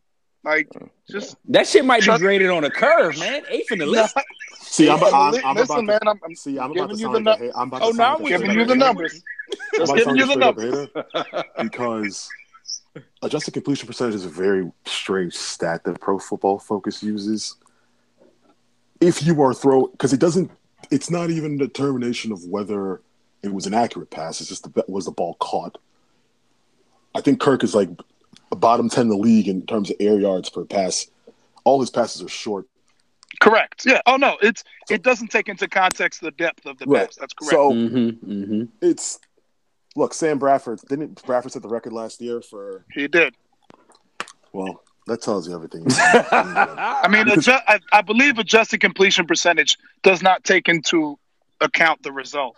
It only takes into account the accuracy of the throw. Right. Was it a catchable ball? Right. So, he's no. It's whether I thought it was whether the ball was caught or dropped. No. The adjustment is for the quarterback. It adjusts in the favor of the quarterback. Like your completion percentage may be this, but it should be higher or lower based on where you place the ball. So that's a stat you want to be good at. Well, so there. I don't know how closely you guys follow what goes on in analytical NFL stuff, but there's always this battle with PFF because the people who are then tracking these QBs after the season end up their completion percentage numbers end up being a little different in terms of accuracy, which is always interesting. So I like to wait till the end of the year. Listen, Kirk's numbers are always going to look nice. Good for him. Listen. But my key matchup is actually Josh Norman versus Cliff's boy, Adam Thielen. That is my boy. Billy Hoyle. Hey, listen. Hey, y'all sound like some straight up haters, man. No. Billy Hoyle's nice. Thielen can ball. He also averages over 9 targets a game. So I would like to see number 24 get thrown at even half that many times. So by all means, Case Keenum, please throw at J-No. Yeah, please throw at Norman 9 times. Or throw at Breeland 9 times. Like, this is where I think our secondary is an advantage over Cliff's best receiving core in the league. Whoa. I said name me. You know what's funny? I said name me 5 better receiving cores. You didn't even name me one. We ain't finished. You didn't even start. I'm not going. You said Juju Schuster and Antonio. You said Juju Schuster. I mean, I thought you meant I would take Juju and AB before I would take Diggs and Thielen. You're taking AB. You call him Thielen? Adam Thielen, whatever the hell it is. Damn, dog, you just going to disrespect the man's name like that. Thielen. It's got to be a duo. It can't be I'll take, Man, I'll take Evans and D-Jax. I'll take Fuller and Hopkins. Yeah, absolutely. I'll take give me Baldwin and Graham. Give me Demarius and Emmanuel Sanders. Okay, and I'm going to go ahead and call a stop to this. You're not taking Jimmy Graham and Doug Baldwin over those two. Why not? Why not? Why not? Why not? Do you want me to list the reasons? Hey, we got to move on. Man. We don't have time for this. We can save that for the wide receiver rankings podcast. Jordy and Devontae, but go ahead. Nah, absolutely not. All right. It's time for 1st and 10. Let's do 1st and 10, man. So, 10 questions, 5 apiece. Everybody 1 second answers, but since it's 3 of us today, Chris, Corey, and Cliff, let's pretend TJ Clemmings has a false start. 1st and 15. Does he even have a false start this year? Why are you slandering my man? Hey, fine. Would it make you feel better if I said Moses has a false start? Okay, he might not have a blown start. He might not have a false start, but he damn sure got a blown assignment or blown protection. Damn, dog. All right. TJ. Sorry, TJ. 15 questions, 90 seconds, 1-word answers. Keep it short. Keep it sweet. Let's do this, all right? Corey, how many targets for Josh Doxson? 7. Cliff, how many tackles? Damn, for Zach Cliff. Brown? Sorry, what was that? How many tackles for Zach Brown? 12. Chris, who plays more snaps, D'Angelo Hall or Monte Nicholson? Hall. Corey, over under touches for Chris Thompson, 7.5. Over. Cliff, more offensive snaps, Ryan Anderson or Samaje Perine? Damn, young. Damn. Damn, young. Hey, it's a real question. Ryan, man. Oh man. Oh man. Hey, watch first play. My bad, Paul. Watch first play. We're going to line up Ryan Anderson at fullback. Chris, how many sacks on Case Keenum? 3. Corey, how many sacks on Kirk Cousins? 4. Cliff, over or under 260 yards for Kirk? Damn, 260. Well, under. Chris, over under combined catches for Thielen and Diggs, 9.5. I'll actually take the over because they're going to be behind. Corey, combined sacks by Daniel Hunter and Linval Joseph, 2.5. Under. Cliff, more rushing yards, Fat Rob or Latavius Murray? Murray. Oof. Chris, more catches, Ryan Grant or Terrell Pryor? Grant. Corey, over under interceptions by the rest of the secondary, 1.5. Over. Cliff, more catches, Vernon Davis or Kyle Rudolph? Vernon Davis. Come on. Chris. You know he's getting on the targets. Chris, completions of 20 or more air yards by Cousins? I'm going to say 3. Woo! 3, I like that. Mm-hmm. Must be Christmas. And that's 15. Must be Christmas. Nah, man. I honestly think that Kirk is I'm hoping that he's going to party like it's 2015.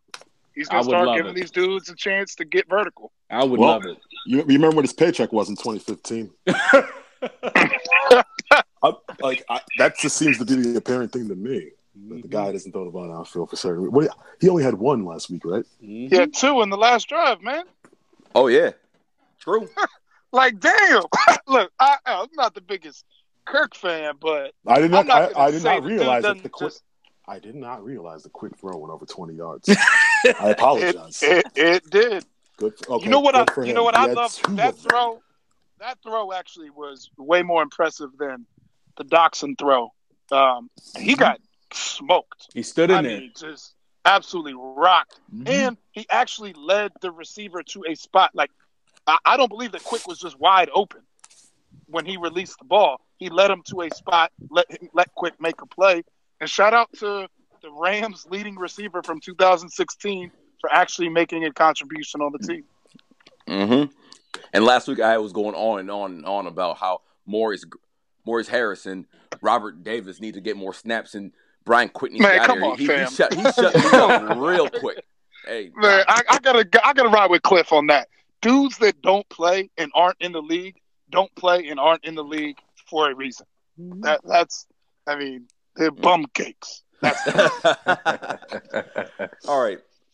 Last things last. Let's all make a pick on the game. Give a hot take. Corey, why don't you start us off? Well, you kind of set mine up with that 1st and 15 right there with the over-under on the turnovers, because I think Sunday I'm expecting our defense to show up again, kind of like they did in Seattle. I mean, I know it's going to be a tough game. It's going to be hard sledding. It's going to be hard to score. But I think the boys are going to come out on top, man. It's going to be tough. It's going to be 60 minutes. They got to show up. We can't turn the ball over. We got to get some plays downfield. But I think what's going to happen is our defense is going to cause 3 turnovers for us. I think the final score is going to be Washington 23, Minnesota 17. And I kind of already said my hot take with the 3 turnovers, but one of the things with that is it's going to be a pick 6 by Bashaud Breeland in the 4th quarter. Ooh. Final score 23-17. Washington Redskins moving on to 5-4. Ooh, do we only have 1 pick 6 this year? Chris, I need a pick 6, man. Is that all we have? That's all we got. That's it. That's all we got. Just Kerrigan? Damn. Mm-hmm. You're right. It's probably going to be on Cliff's boy Thielen. Hey, the Thielen slander is heavy on this podcast. You know what's funny? Is watch Thielen end up cooking Breland all season. Damn, Cliff, you gotta go there, bro. Corey, pour up the Henny, please. You know, Thielen is. I think Thielen's like top 5 in catches over like the last 16 NFL weeks. That's why I point that out for the record. Well, I'd like to point out that he gets over 9 targets a game. Yeah, you know who gets targets? Give any receiver 9 targets a game. They're going to get a lot of catches. Nah. That's not true. Not any. Well, maybe not any, because I remember last year Pryor had 140 targets and only had 70 catches. Right. So maybe not any. Targets. You get targets because you're open. Generally speaking, some quarterbacks don't. Or Unless in Josh Thielen's case, because it's reverse affirmative action. Hey, y'all should be ashamed of y'all. This is how Jordy ended up going around too, because of people like that. Hey, shout out my man Jordy. Huge fan. No Jordy slander here, but what has Jordy done anytime Rodgers has been hurt? What do you mean?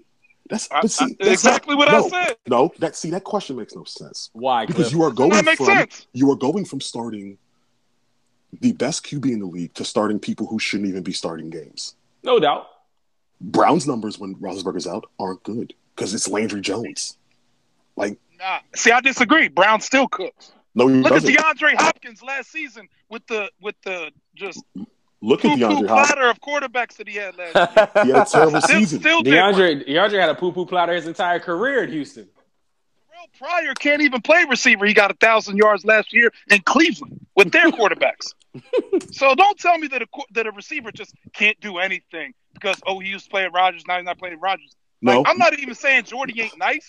I'm just saying What are you saying? What I'm saying is that let's not say that he is some You're saying that receiver. First of all, by the way, he had 954 receiving yards last year, DeAndre Hopkins. What a great season by him. And Jordy ain't gonna get that this year. Jordy has Brett Hundley throwing him the ball, who's probably not. That's who DeAndre had last year, bro. Exactly. That's exactly my point. If you have bad quarterbacks, you aren't gonna get passes. It's pretty simple. Brown's numbers are actually pretty bad when Roethlisberger doesn't play because he had Vic and Landry Jones. We're going from Pro Bowl QBs to people who aren't even replacement level players, man. There will be no Vic slander in my presence ever. I think it's funny. You can go at Landry though. I think it's funny. See, you know what's funny is I don't even dislike Vic. It's the Vic fans I dislike, just like you dislike Tupac fans. Because you people are irrational. I'm very irrational with Cliff, it. Don't do it, bro. You people, I'm a huge Vic fan too. Don't. The Iverson people. Yo, Cliff, you are stepping into right. Cliff, you know that Chris is from Virginia, right? I am from Virginia. I'm just pointing out these people are irrational. That's all I'm saying. No, I co-sign that. Tupac. It's Tupac, Iverson, Vic, Cousins. Hey, go ahead, bro. That's quite the Mount Rushmore right there, boy. One of these does not belong. Cousins like, what the fuck am I doing here? Nah. He's like, get in my van, fellas. Listen, man. I think too often people treat quarterback and receiver like one job is so much more important than the other. That if you can be Antonio Brown, who is a Hall of Fame player, you still need. It's like a basketball team with no point guard. There's no one to bring the ball up the court. That's basically what ends up happening if Landry Jones is out there. Brett Hundley is terrible. Terrible. So of course Jordy Nelson's not putting up numbers. Devontae Adams is not that good, but that's a whole different conversation. Bro. Don't do that. No, he's not that good. Devontae has developed into a solid number 2 receiver in Green Bay. If Rodgers is throwing to him. Don't forget Cliff's man, Jason Witten III. Who's that? Who's that? Your boy Juice. Juice. Jarvis Landry. Oh, Jarvis Landry? Yeah. You mean Larry Centers? Hey, when the I hate Jarvis Landry parade comes through town, Cliff is in front twirling the baton every time. But you know what's funny is I saw Jarvis send that tweet to Kirk. Isn't Jarvis a free agent after the season? He is. Wouldn't that be You know what, funny though? if he ended up Yo, here? I wouldn't mind him as a slot receiver if he's our Hard number. pass. If he's, We already have a slot receiver. I mean, he probably wants to come here. He knows we're only throwing 5-yard passes. Shit, he's going to eat. Right. no, I want. Who's the boy in Jacksonville? Is about to Allen Robinson. That's Corey's yeah, man. yeah, that's who I want. Yep. You know what's Yep. What does it say about you guys, boy Jarvis, that we'd rather have a guy with one ACL over him? I'll hang up and listen. All right. Who's next in prediction? Okay. I'm gonna go 23-20 Washington. I don't know. Ryan Grant catches a touchdown pass. I think this is gonna be a really boring game. It has all the makings of a very boring kind of. As long as we win, I like boring. Right, no doubt. I'm just saying, like this is. Yeah, I actually could see that too. So two offenses kind of sputtering along against decent defenses. Let's take care of the ball, man. Right. I got a hot take. The running backs won't fumble this week. There you go. Well, that is a hot take. Can they do that? Does that mean is that including Samaje P. Cliff? Well, you can't fumble if you're not on the field.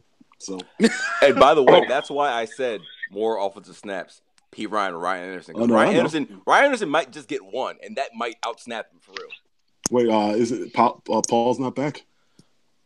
He practiced full day. Concussions, you know. Yeah, this is the NFL. It's very rare people miss 2 weeks with a concussion in the NFL. Yeah, that's true. 2 weeks. True. It's very rare you miss 1 week, let alone 2. Right. Corey actually took my score. I'm going 23-17 as well. Agree with Cliff. Probably an unesthetically pleasing game. This is a game that I probably switched to liquor early and just, not because we're behind or I'm upset, just because I need to keep the party going. And for a hot take, I got one for you. Skins get a meaningful play from the special teams. I would love it. I don't know what. Just I would love it. A meaningful play. You know, getting your field goal blocked is meaningful, by the way. I'm assuming we would be the ones doing the block, Cliff, not getting our field goal blocked. We do something in special. There has not been, and I think y'all touched on this yesterday, not one play on special teams this season where you're like, damn, that changed the game. That changed the course of the game. Not one. Nothing. Zero. Zilch. So find me, man, this honestly could be a game like the Ravens game last year where Crowder takes one to the barn, the offense sputters, and we just hold on. And it's 16-10, ugly as hell, but we get the win. And I'll gladly take it. Well said, man. Where you going, Paul? Where you going with it? I've actually picked the Redskins to lose 3 weeks in a row. So it feels good to actually give them a little vote of confidence. I'm going to go Redskins 27, Vikings 17. We're scoring 27? Woo! Hey, they have a day, man. They're having a day. I'll take it. Led by the defense giving them short fields. My hot take, Redskins pass rush is going to get to Case Keenum not once, not twice, not 3 times, not even 4 times. On my World Series of Dice shit, 7 sacks on Case Keenum. Whoa! They trade for TJ Clemens.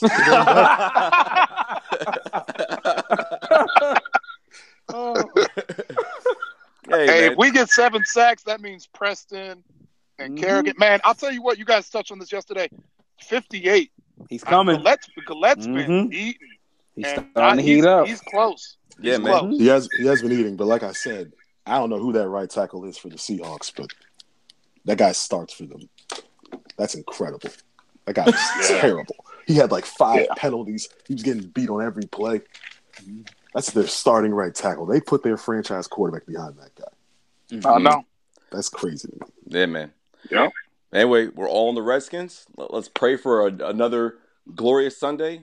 Keep this wave going and make this push, man. Hey, you guys, are you guys going to go freeze at FedEx on Sunday? Nah.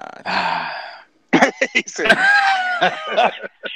making sure. I remember the complaints about how cold it was at the Cowboys game, even though it was like 50 and rainy. So I figured that you guys would not be attending this one. I mean, Cliff, as of right now, we have not planned on it.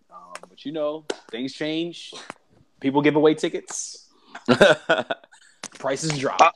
I'll say this, gentlemen. I you know, it's dumb to give the old must win, but after this week, the Redskins play 3 times in 12 days, including 2 on the road.